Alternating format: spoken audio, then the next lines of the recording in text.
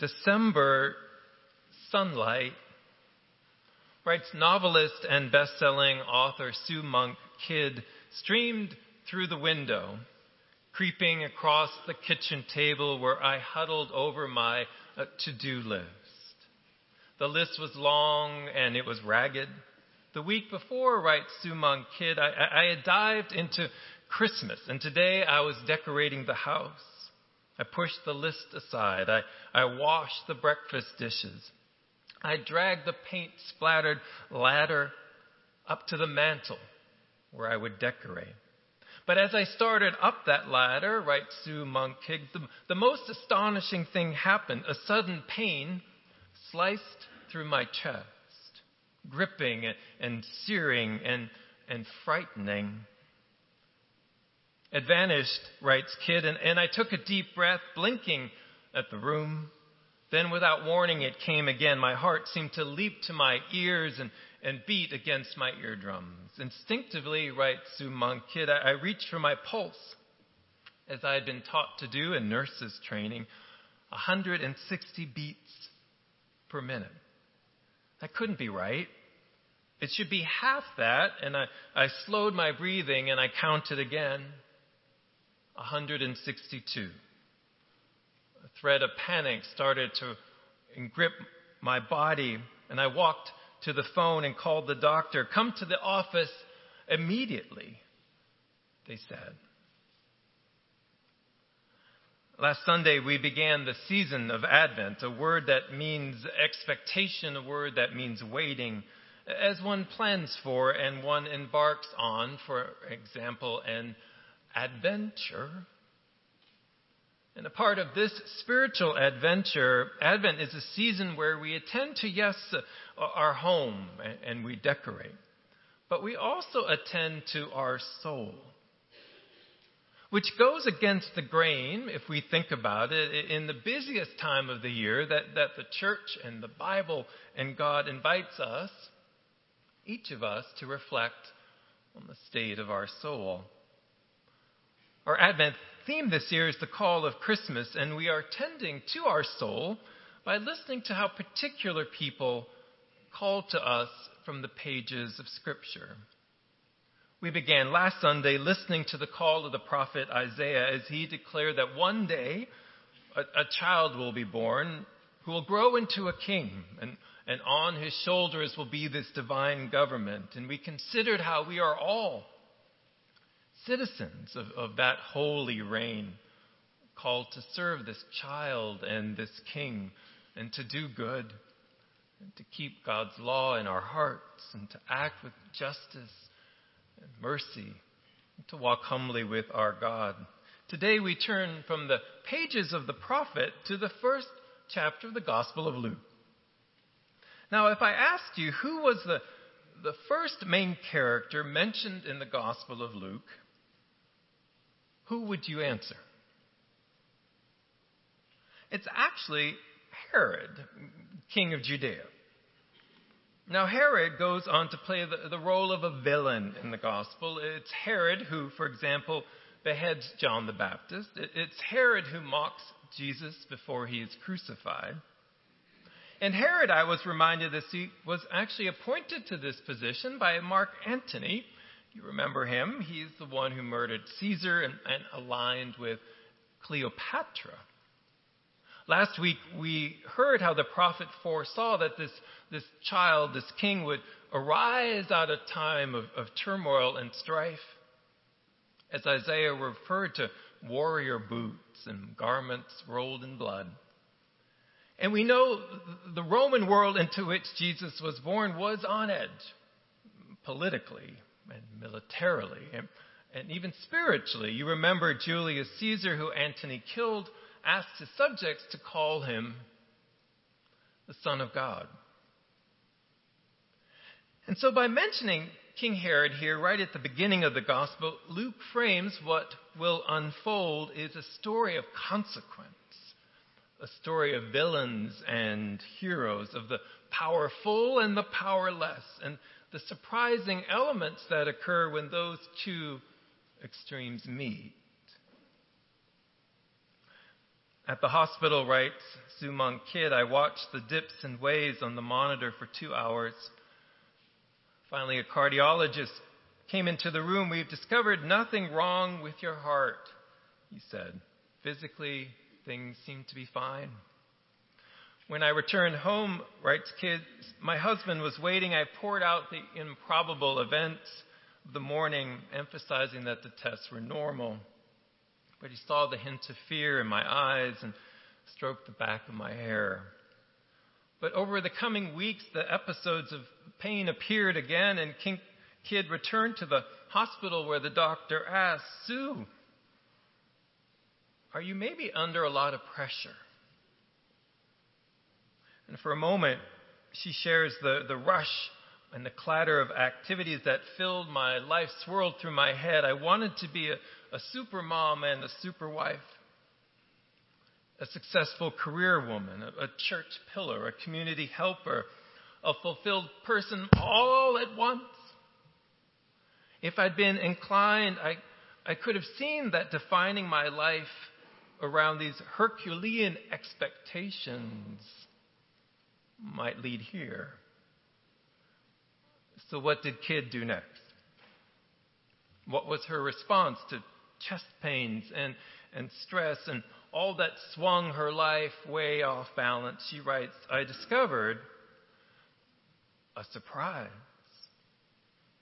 And it became the most impactful realization of my life, and surely the most beautiful. Now, if Herod is the first main character mentioned in Luke's gospel, can you guess the second? Well, Luke reads, in the time of Herod, king of Judea, there was a priest named Zechariah. His wife Elizabeth was a descendant of Aaron. Both were righteous in the sight of God. They were childless, and they were both very old. Zechariah is the second character we meet in Luke's gospel, a married but childless priest. That's the next character Luke introduces to us. What's going on? Well, Luke goes on to describe how Zechariah is then chosen to enter into the temple and to burn incense, but an angel of the Lord appears, and when Zechariah saw him, he was gripped with fear. But the angel said, do not be afraid. Your prayer has been heard. Your wife Elizabeth will bear you a son. You will call him John. He will be filled with the Holy Spirit even before he is born. He will go before the Lord with the spirit of Elijah to make ready a people for the Lord. And Zechariah asked the angel, how can I be sure of this? I am an old man. My wife is well along in years. The angel said, I am Gabriel. I stand in the presence of God. I have been sent to tell you this good news. And now you will be silent and not able to speak until this day happens, because you did not believe my words, which will come true at the appointed time. After weeks of these nagging chest pains, Kidd shares how she suddenly felt as if something had stirred in the deep waters of my soul, and a voice was saying, you have come upon a time where you must discover and change. This is an opportunity to reshape your life. It is the fullness of time. And just before Christmas Eve, writes Kidd, as I drove along Main Street on my way shopping, suddenly I started praying. There I was, an active Christian, a woman with a husband and 2 children, a career, an ordinary busy life, and stress seemed to crack open the whole thing. And I prayed. Anyone who spends time reading the Bible knows there are many names for God in the Jewish scriptures and the New Testament. One author explains how Elohim is the name by which God is introduced in the very first verse of the Bible. In the beginning, God, Elohim, created the heavens and the earth. When Abraham was 99 years old, God appeared to him and said, "I am the Almighty God, El Shaddai, and I will make my covenant with you." El Shaddai is the name God uses when God enters into covenant with us. Yahweh is the most commonly used name we find in Scripture. It's used about 6,000 times or so. And then Jesus, we know, calls God Abba, which means father or dad. That's the name Jesus uses when he prays in the Garden of Gethsemane. Well, everything came to a crescendo on Christmas Day, sure as kid. By 7:30, the room was a waiting pool of wrapping paper. I gazed around at all the toys, she writes, and suddenly I remembered what this day was all about. God was coming. And I wondered if now in this season of stress, God was coming into my life. Because for the longest time, I had lost touch with the very heart of Christmas. That Jesus came not just to show us what to do and what to believe. He came as a revelation of God's heart, God's love. He showed us how to love and to be loved. And then Kidd recalled how pastor and author John Claypool once remarked, how God's other name is always surprise.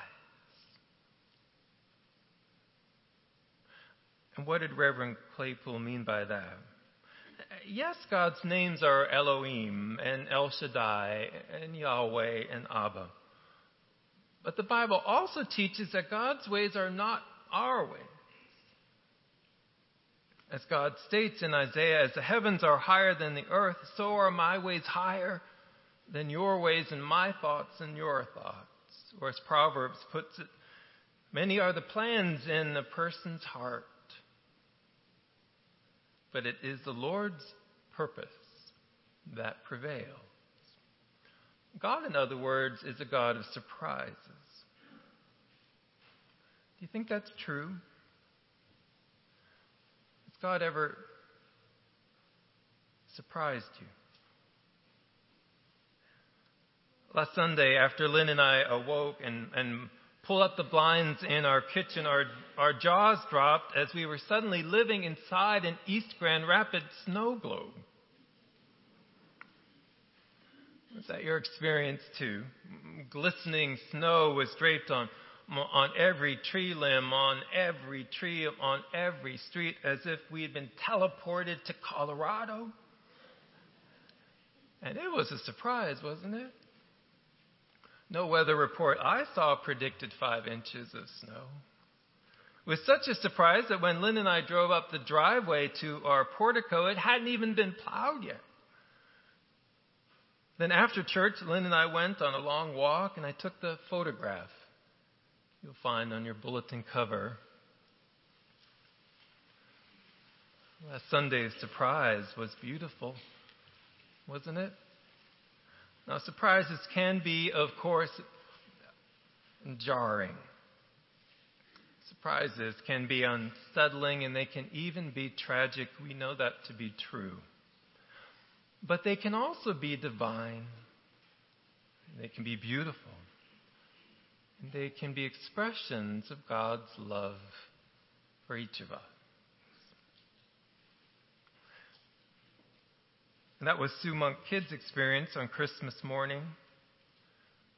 Then she realized that God comes to us in Advent, miraculously and surprisingly, in the birth of this powerless child we call the Prince of Peace. And that recognition, she said, was a surprise, the most impactful revelation of my life. and it was beautiful. But it's easy to forget that spiritual truth, to close ourselves off to the God of surprises. And perhaps that's why Luke's gospel offers Zechariah as the second character we meet, foreshadowing in many ways all the surprises that are yet to come, that are yet to unfold. And that was the God that Zechariah experienced as the angel said, "Your wife will bear you a son." And Zechariah said, "How can this be? I am an old man, and my wife is well along in years." So in many ways, Zechariah's story calls to us on the second Sunday of Advent, inviting us to set aside our own trepidations and to resist doubting the God of surprises, and to live each day with this Advent expectation for what Kidd calls God's joyful surprise. Because annoyed by Zechariah's lack of trust, the angel makes Zechariah mute for a while. But that child was born and named John. Today we call him John the Baptist. So come, let us continue on our way to Bethlehem, recognizing, as one author put it, each day holds a surprise. But only if we expect it can we see, hear, and feel it. So let us not be afraid to receive each day's surprise, because it will open a new place in our hearts. That was Zechariah's experience, and it was Sue Monk Kidd's experience, and may it, I pray, be ours as well. As this morning we hear a call of Christmas and the call of Zechariah. In the name of the Father, and of the Son, and of the Holy Spirit. Amen.